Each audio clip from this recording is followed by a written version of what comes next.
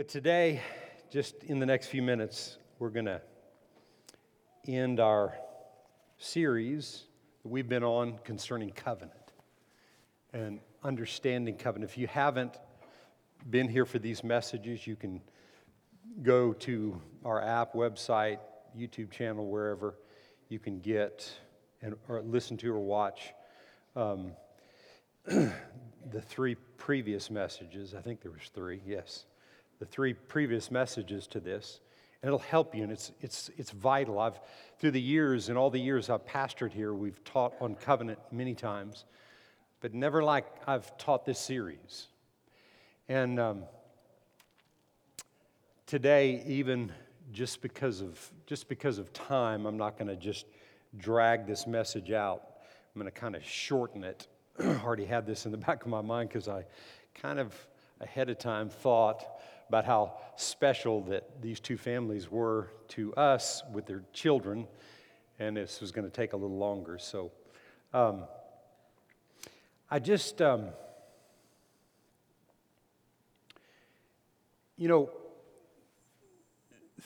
many covenants in the Bible, but three of the main covenants, and two that we're looking at today, three of them a little bit, but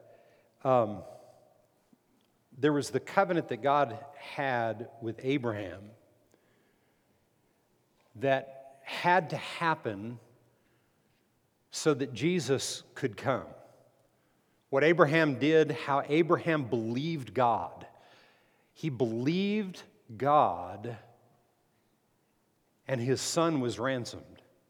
That had to happen so that Jesus could come. Some people don't think that had to happen because God can just do whatever God wants to do, but God had it set up that way. Because God gave authority in the earth to mankind. And He never took that away. When Adam and Eve lost that in the garden, He never took it back. Never did. And so for Jesus to come back into the earth, for God to come back and be reconnected to mankind, something had to happen. And a man had to believe that God would do what He said He would do. That what God would promise, He was able to perform it. And that's what Abraham gave us. There's the covenant with Moses, the law, the tabernacle in the wilderness. And we're going to read about that just for a moment. And then there's the new covenant through Jesus Christ.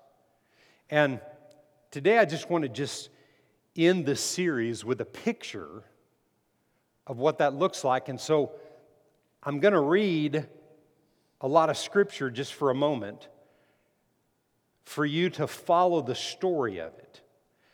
I wasn't going to do this. I was just going to talk about it. And then as I was studying, I felt just compelled to read this so that you can hear it and listen to it and see what God has done literally for you in the covenant connection that we have with Him.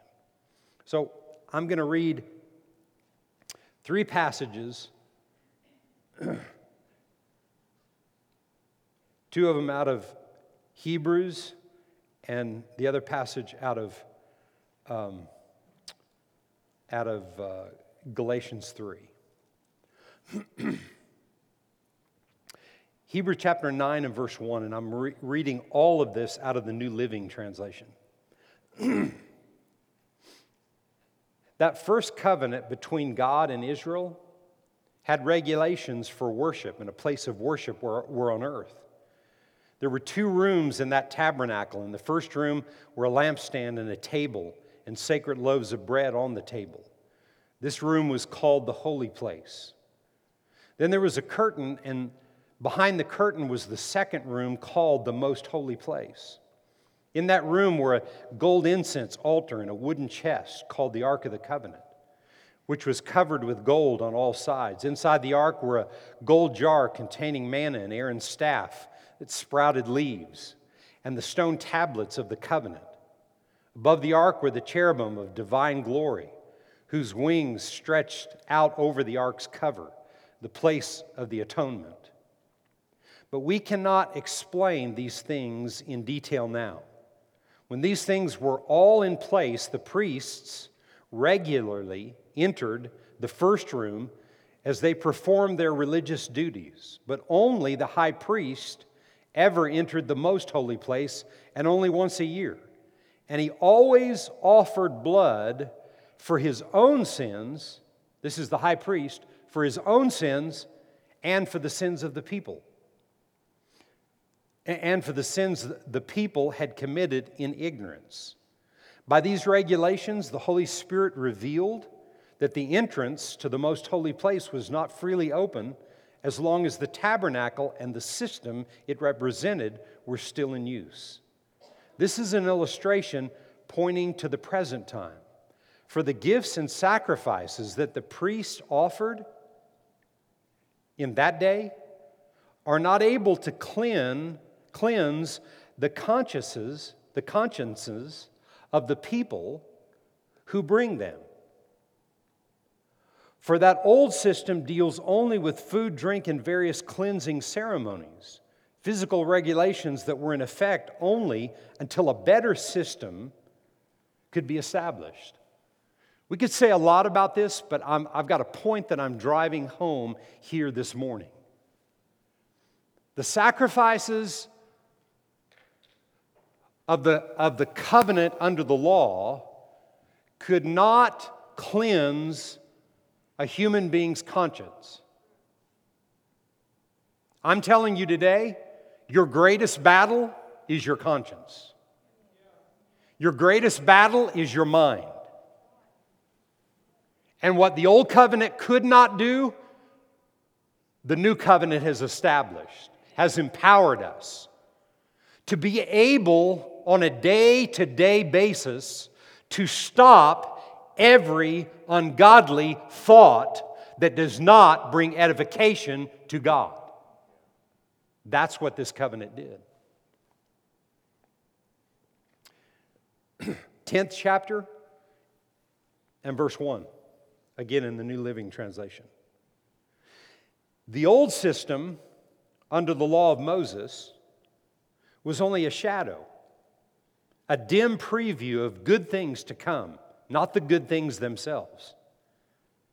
The sacrifices under that system were repeated again and again, year after year, but they were never able to provide perfect cleansing for those who came to worship. Can you imagine? Can you imagine coming in here today and worshiping God with the songs that were sung? Coming in here today and hearing the word preached and leaving here with no ability within yourself to overcome the guilt, the shame, the memories of things that want to try to dictate your future constantly? Listen to me. Everybody sitting in here, you have to battle with that, but now we've got the answers. Can you imagine?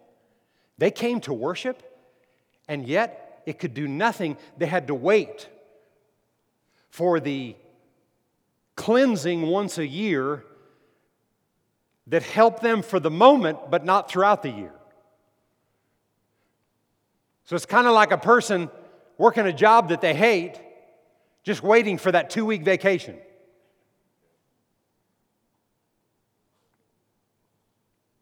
But nothing worked. You know what I say about that? I say, and we'll read just here in a moment a little bit about that, but I believe that what was established in the old covenant was to keep humanity from being annihilated.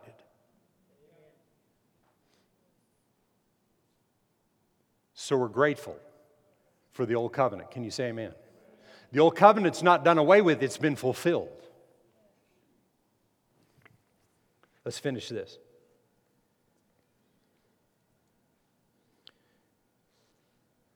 If they could have provided perfect cleansing, the sacrifices would have stopped, for the worshipers would have been purified once for all time, and their feelings of guilt would have disappeared.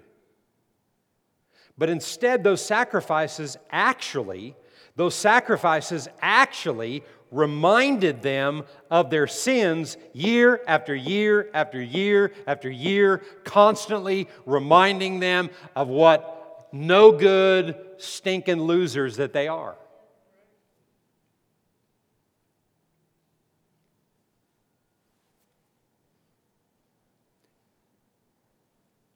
For it is not possible for the blood of bulls and goats to take away sins. That is why when Christ came into the world, He said to God, "You did not want animal sacrifices or sin offerings, but you had given me a body to offer. You were not pleased with burnt offerings or other offerings for sin.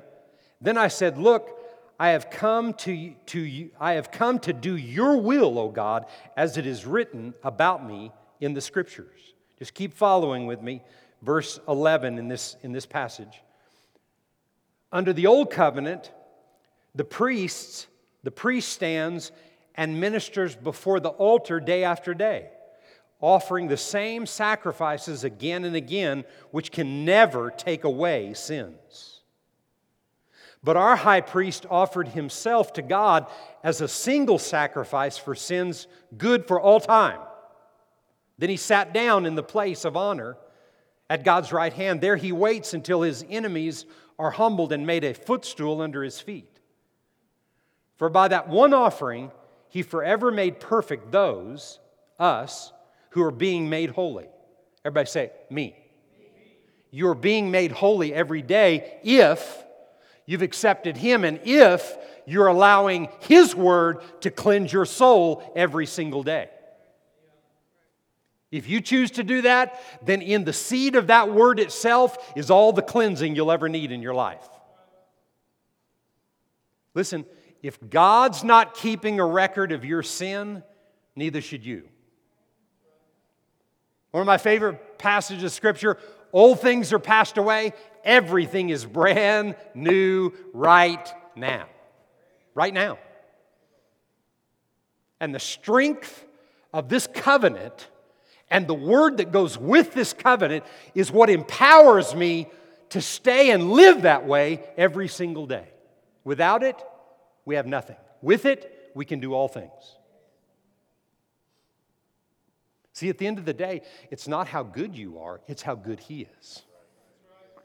At the end of the day, it's not how good you are at walking it out day to day, it's how good He was to complete the job that He finished. At the end of the day, it's all about Him. Can you say amen to that? This is the new covenant I will make with my people on that day, says the Lord. I will put my laws or my word in their heart. I will write them on their minds. Then He says, I will never again remember their sins and their lawless deeds. And when sins have been forgiven, there is no need to offer any more sacrifices. So you got to get it out of your mind thinking you got to do enough good for Him to accept you. And that's what He's talking about for you and I today. Now, like I said, I feel like it was important for you to follow with me on that. And what I'm going to end with today is found in Galatians 3.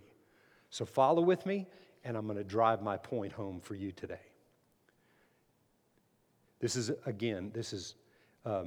Galatians 3, starting with verse 15. Dear brothers and sisters, sounds like I just said that. Oh, I did. Dear brothers and sisters, here's an example from everyday life. That's what we need, right? Just as no one can set aside or amend an irrevocable agreement, so it is in this case. God gave the promises to Abraham and his child, and notice that the Scripture doesn't say to his children, as if it meant many descendants. Rather, it says to his child, and that, of course, means Christ. So what happened with Abraham, bypassed the tabernacle in the wilderness and went to Jesus. Again, I say, what happened in the wilderness was to keep humanity from being annihilated until the promise would manifest through Jesus Christ. It had to happen with a man. Abraham was that guy, so that Jesus could come into the earth. God set it up that way. Watch this. That is what I'm saying, what I'm trying to say. The agreement God made with Abraham could not be canceled 430 years later when God gave the law to Moses. God would be breaking His promise. See, it had to happen. For if the inheritance could be received by keeping the law, then it would be the result of accepting, it would not be the result of accepting God's promise. But God graciously gave it to Abraham as a promise. Why then was the law given? It was given alongside the promise to show people their sins. But the law was designed to last only until the coming of the child who was promised. That's Jesus. God gave His law through angels to Moses, who is the mediator between God and the people. Now, a mediator is helpful if more than one party must reach an agreement. But God, who is one, did not use a mediator when He gave His promise to Abraham. Is there a conflict then between God's law and God's promises? Absolutely not. If the law could give us new life, we could be made right with God by obeying it. But the Scriptures declare that we're all prisoners of sin, so we receive God's promise of freedom only by believing in Jesus Christ, not by doing everything perfect. Right? If the promise would have been manifested, then we would have just obeyed the law perfectly, and it would all have been taken care of. It didn't happen that way. It would never happen that way. So what happened with Abraham bypassed the wilderness and went to Jesus. And now, all that they went through in that period of time, that 3,000 to 4,000 years of the law and all the things that went with that, what they went through, you and I don't have to go through anymore. The law and everything that was there, there's still good things in the law, but now it's been fulfilled. Now it's not based on, I don't get rewarded because I'm perfect. I'm rewarded because of my relationship with God Almighty. Listen to me. And the perfect one, the Bible says, will make you perfect.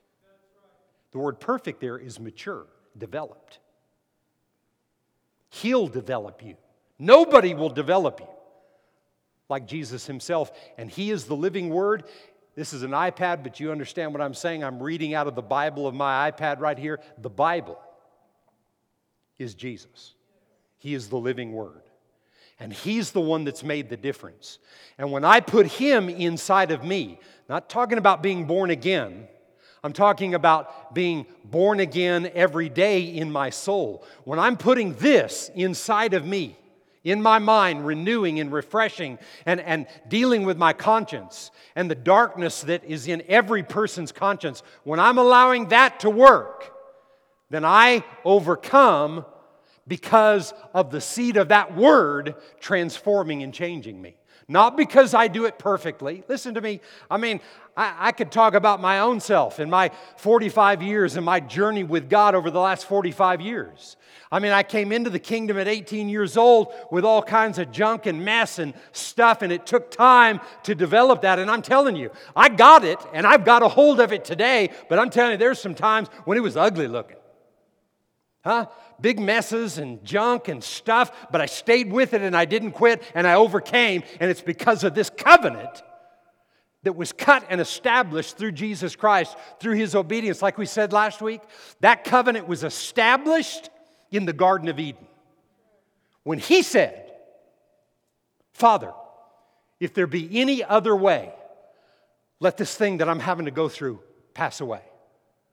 But not my will, but yours be done. In that moment, Jesus Christ, who is all man, had doubts, had things come against Him, trying to get Him to think there's got to be another way to do this instead of taking all the sins, sicknesses, and torment and everything of humanity that's ever lived or ever will. I got to be able to get out of this. But there lies an account of the greatest act of submission and the greatest act of unselfishness ever in the history of the world. And that's where the covenant was cut.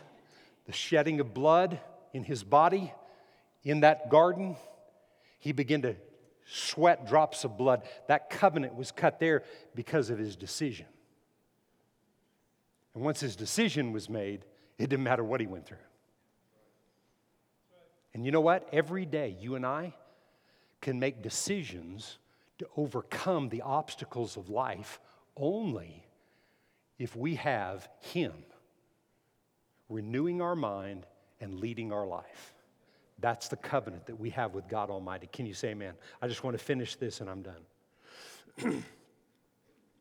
But God, who is one, did not use a mediator when he gave his promise to Abraham. I'm sorry, I backed up. But the Scriptures declare that we are all prisoners of sin, so we receive God's promise of freedom only by believing in Jesus Christ. Before the way of faith in Christ was available to us, we were placed under guard by the law. We were kept in protective custody. Why? So we couldn't be annihilated. Humanity was, right? We were kept in protective custody,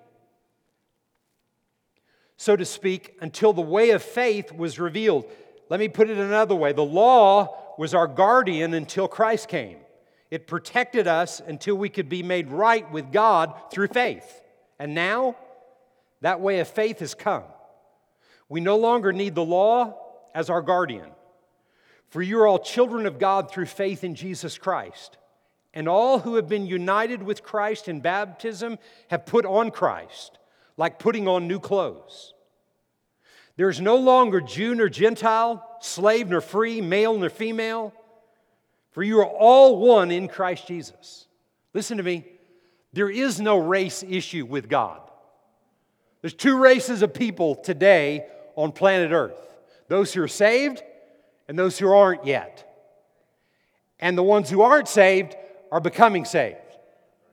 Because it's God's desire that everybody come to a saving knowledge because of this covenant that was cut. God so loved the world that He gave the best of heaven, right? Jesus chose the heart and the desire of the Father to liberate you and I. And this covenant that was cut, that is here for us, empowers us now to be one with humanity. There's different cultures of people, right? People raised differently and those kind of things. But race of people, there's two. Saved and those who aren't saved yet. That's it. Whatever color skin that you have, lightness or darkness of your skin, whatever it is, that just means that we're all a number of buckets of water and a number of buckets of dirt. And all it means is that if your skin's lighter, it's because you had light dirt. And if your skin's darker, it's just because you were made with dark dirt. That's it. Did you hear me? I said, that's it. God didn't look at it any other way. People have problems with it, but God doesn't look at it any other way. We are one. What did He say here? He said there's neither Jew nor Gentile, there's neither slave nor free, there's neither male nor female. For you are all one in Christ Jesus, and now that you belong to Christ, you are true children of Abraham, you are heirs, and God's promise to Abraham belongs to you. It's mine. Can you say amen to that? It's mine, it's yours.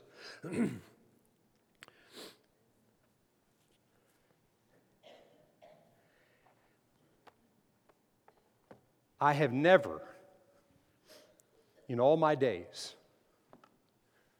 ever wanted to try and attempt to create a new path. I've never come to a place, I've had some bad days, difficult days in my life walking with God, But never once have I ever wanted to change the path I was on thinking that my way was better. Well, you know what? This hasn't worked to this point. Tired of it. Just going to do something different. I'm not talking about a vocation. I'm not talking about a position that you're in. If I've pastored this church for 33 years, if I'm to continue to pastor, which I am, I have vision. I have definite vision for the next decade, and beyond. But if I wasn't supposed to do this, I'm not talking about that. I'm talking about your life and your faith and your confidence in the blessing of God. That was the promise. I will bless all the nations because of you. Well, I'm part of the nations. You're part of the nations. Every human being on planet Earth is part of the nations, whether they know it or not. It's not divided. It's not this group and this one and that one. It's not Republican and Democrat and all this other mess. We're one in Him. And it's because of the blood covenant of the Lord Jesus Christ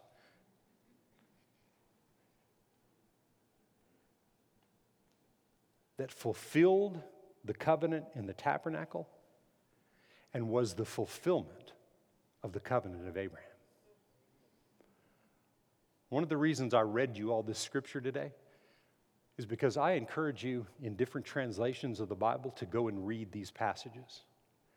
I didn't read all of Hebrews 9 and 10. You can actually go all the way back to Hebrews 7, 8, 9, and 10, all talk about the covenant. 11 even, talk about the covenant. And I would encourage you to spend time reading it and developing your understanding of what Jesus did and what He accomplished for your life. Can you say amen to that?